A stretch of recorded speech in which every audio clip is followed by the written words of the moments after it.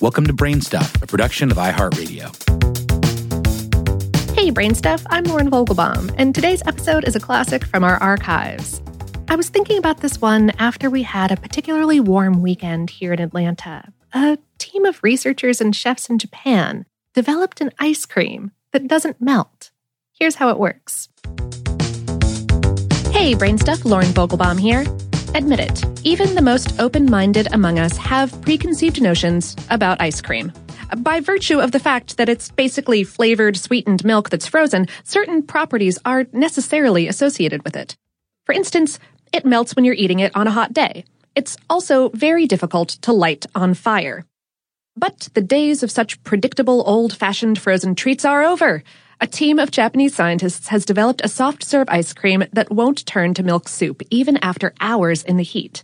And it's not because it contains the usual thickening suspects like diglycerides, carrageenan, or polysorbate 80. It's basically just regular ice cream with one small modification. The story of how we got to flammable ice cream is pretty good. It starts with a strawberry accident.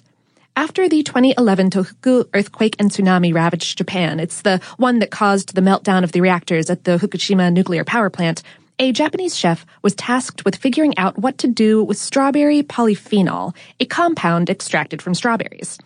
It all started when nobody was buying a whole bunch of deformed strawberries grown in an area affected by the earthquake because they just weren't shaped quite right. Researchers at Japan's Biotherapy Development Research Center wondered if, instead of wasting all that fruit, something could be done with the polyphenol inside of it. They asked a pastry chef to create a dessert with it. The experiment went okay, but the problem was, every time he added the compound to cream, it hardened right up. Aha! Light bulb.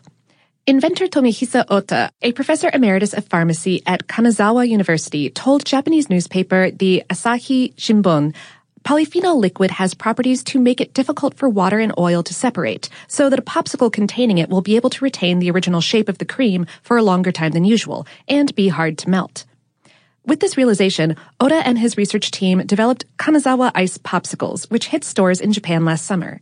They hold their shape through all sorts of treatment that traditional popsicles can't withstand, from hot sun to hair dryers. Now, Kanazawa Ice offers soft-serve ice cream, which can reportedly be caught on fire without melting and can keep its shape at temperatures of 104 degrees Fahrenheit, which is 40 degrees Celsius. Want to get your paws on some flammable ice cream? Well, you're just going to have to travel to Japan if you're not already there. Japan has no plans to export it just yet.